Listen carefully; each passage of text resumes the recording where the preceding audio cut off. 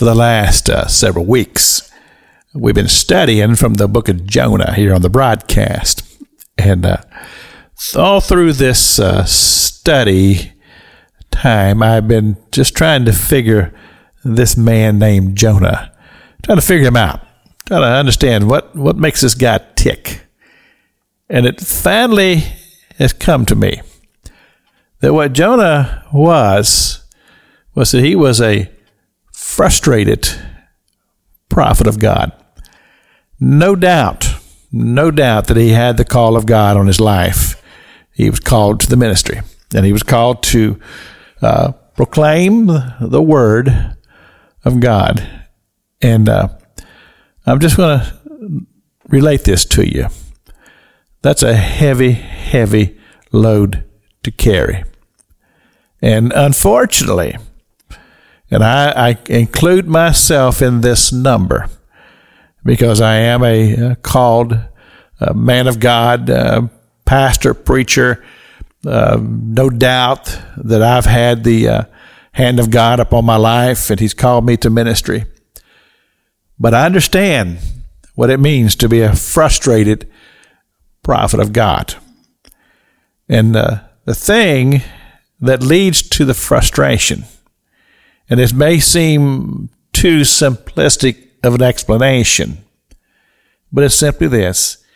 It's that when we, as men of God, or women of God, or people who are called to the ministry, when we take that mantle and we fully expect to carry it on our own, then the burden becomes too heavy to bear. And I believe that Jonah was very much in that category of people with a call of God in their life. So we come to the 4th chapter. And if you're familiar with the story of Jonah, you know that he was called to go to the city of Nineveh and proclaim that wicked city was going to be destroyed. And Jonah didn't want to go because evidently he'd had experience in his past to where he'd gone and preached these great revivals, and people had given their heart to God, and they repented, and God repented, and destruction didn't take place. And then Jonah became frustrated because he felt like his reputation was on the line. And so this is what happened. He first didn't want to go, and then God dealt with him by letting him be swallowed by a fish. And he finally came to the conclusion, he says, I might as well just do what God wants me to do. And so he goes to the city of Nineveh. He preaches to the city. They repented. And Jonah wasn't happy about it. So we come to the 4th chapter. But it displeased Jonah exceedingly. And he was very angry. And he prayed unto the Lord. Now, this is one of the strangest prayers that I've ever heard anywhere.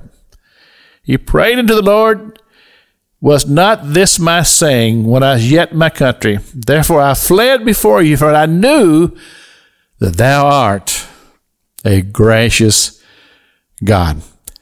And when I read that about Jonah's declaration about a gracious God, something just happened in my heart. And I said, I can identify with that. A gracious God. That's the God that I serve. This is Pastor Jack King with the gospel on the radio broadcast.